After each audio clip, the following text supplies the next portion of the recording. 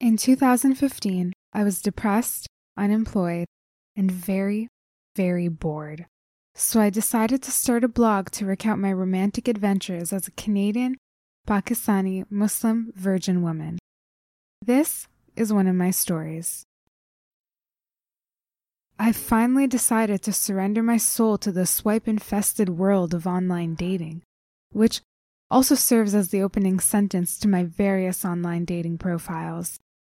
Filtering through most of the vermin that exists on the World Wide Web, I thought I had struck gold with one of my earlier matches I met through a Muslim dating app called Minder.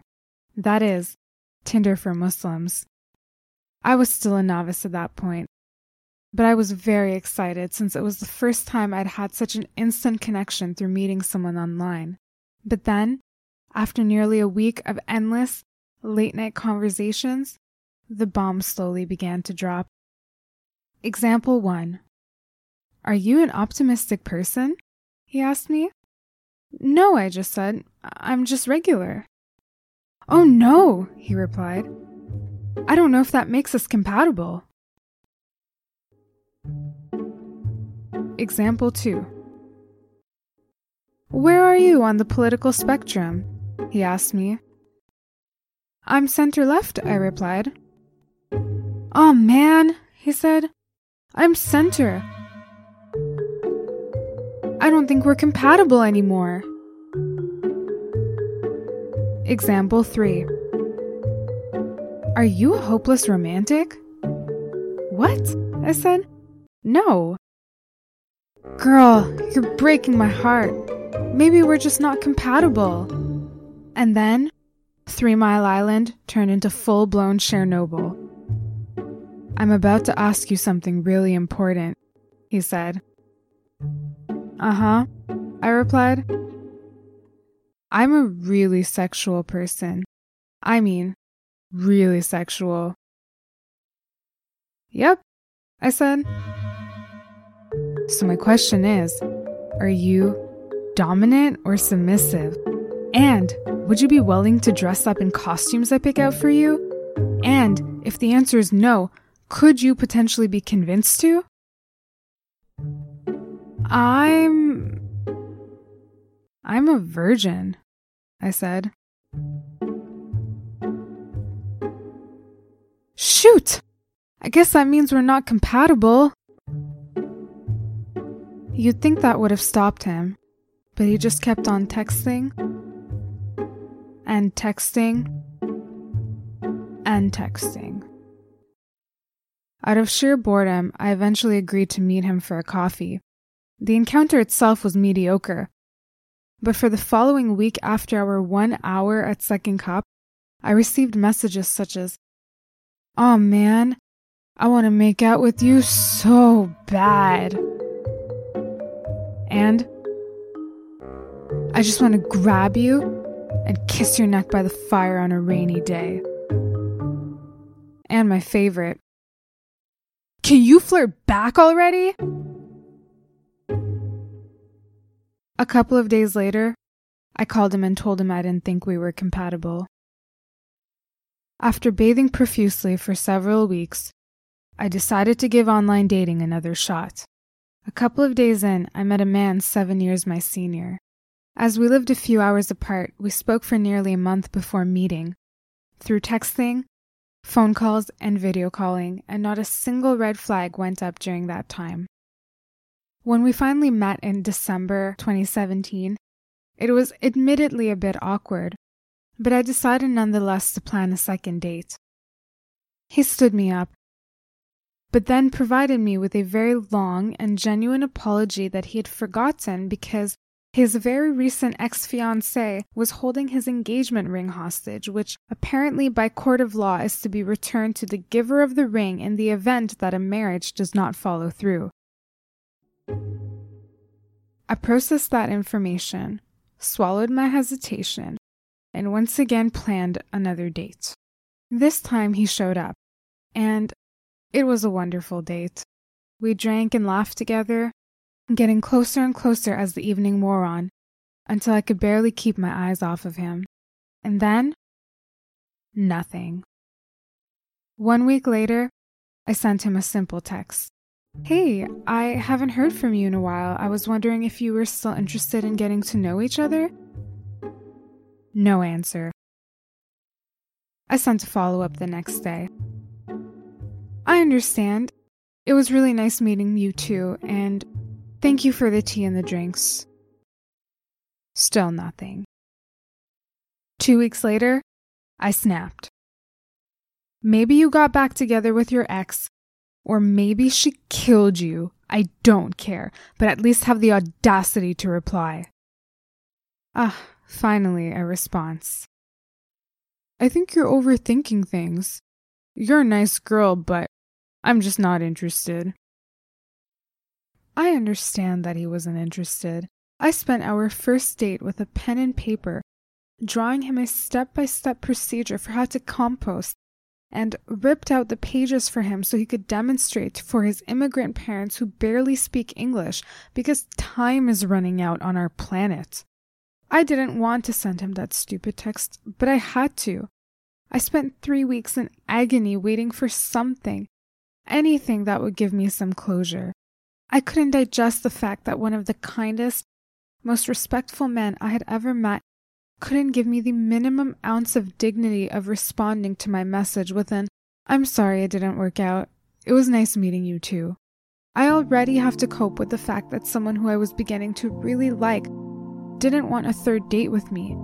Now I feel like I'm not even worth a 6-second reply to a text unless I send a vehement, salty message about a murderous ex.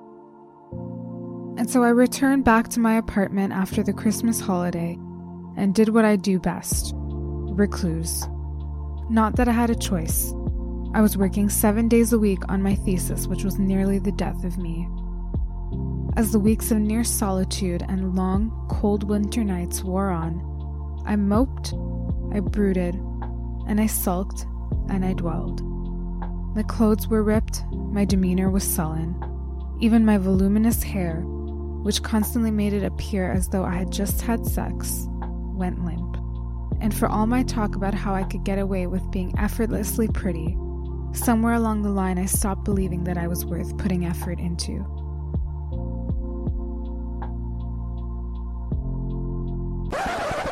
But self-pity gets old, and the more I thought about it, the more I wondered, maybe I just wasn't good at dating.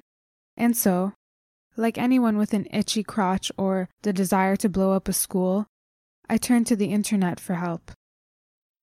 I watched many videos and read many articles on relationships, and after filtering through most of the garbage, I came away with 3 key points. Number 1, just being yourself may not be good enough to get a third date.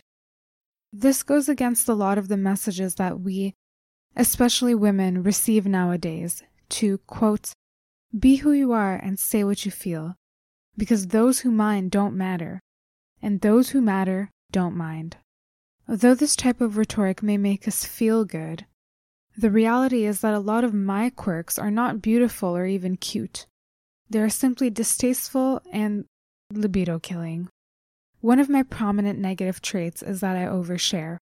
Case point, this blog.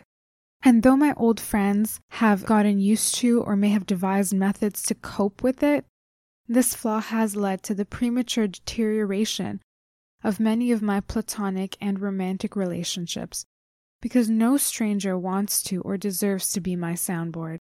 And while I may have a lot of positive qualities to share, nobody cares how awesome I'm going to be 6 months from now. A man needs to be attracted to me enough at the early stages in order to get to that 6-month mark in the first place.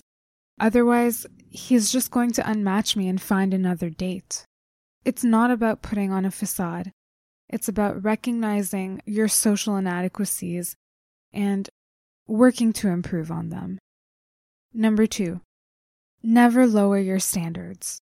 I, like so many others, lower my standards for how I wish to be treated when I like someone in an attempt to gain their affection, whether it is in the context of friendships or romantic relationships. This has only ever led to pain and resentment. Never, ever lower your standards. Number 3, disinterest is closure. I should have stopped there, but the next thing I knew, I was subscribed to email lists of several dating coaches, one in particular who claimed he had some secret scripture a woman could use to make any man fall in love with her, 100% guaranteed or your money back. I listened to a 1-hour video to get access to a link to download the scripts, only to find out that they were $297. According to his logic, since the average couple spends nearly $30,000 on their wedding, spending 1/100th of the price on a tool which would allow me to get to that point in the first place was absolutely worth every penny. I think it's time to close my browser.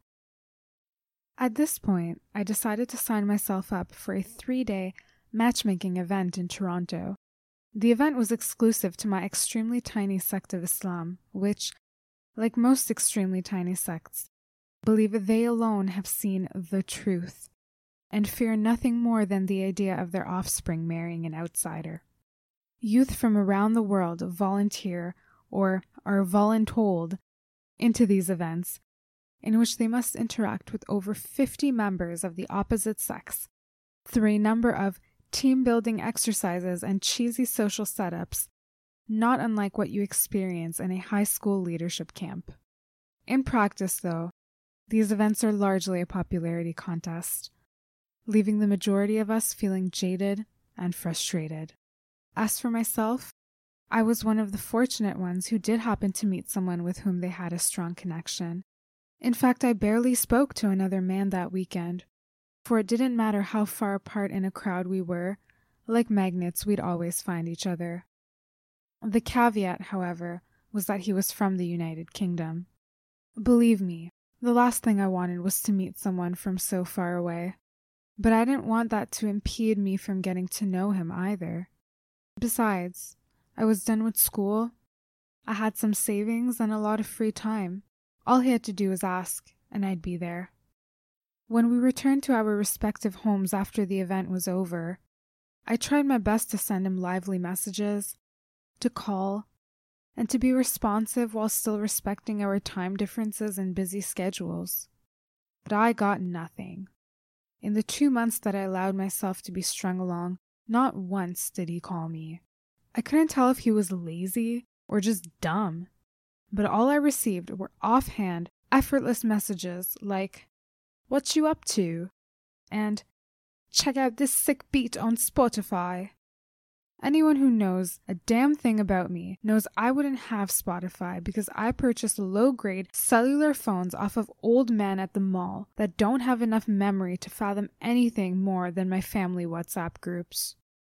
Then, one day, I received a text from an old lady from my mosque in Ottawa who had received a text from another old lady from a mosque in the UK saying she'd been told to pass on a message from this UK man that I see her as more of a friend than anything else.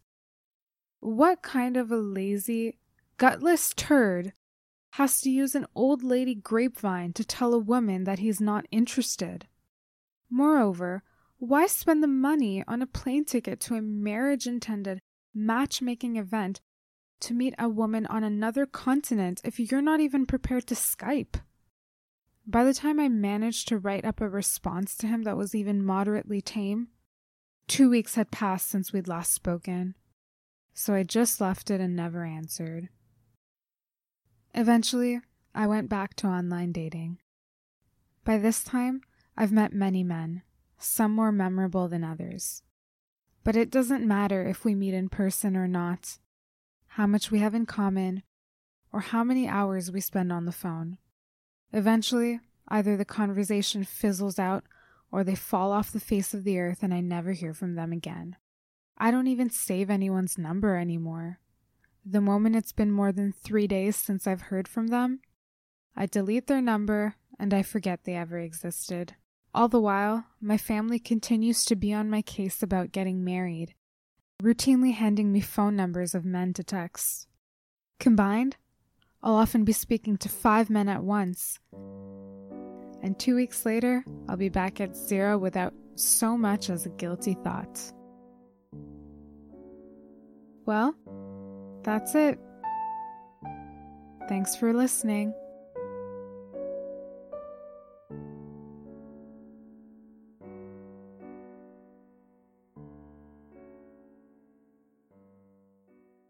Hi everybody, welcome to the Brown History Podcast. My name is Essen and this is episode 10.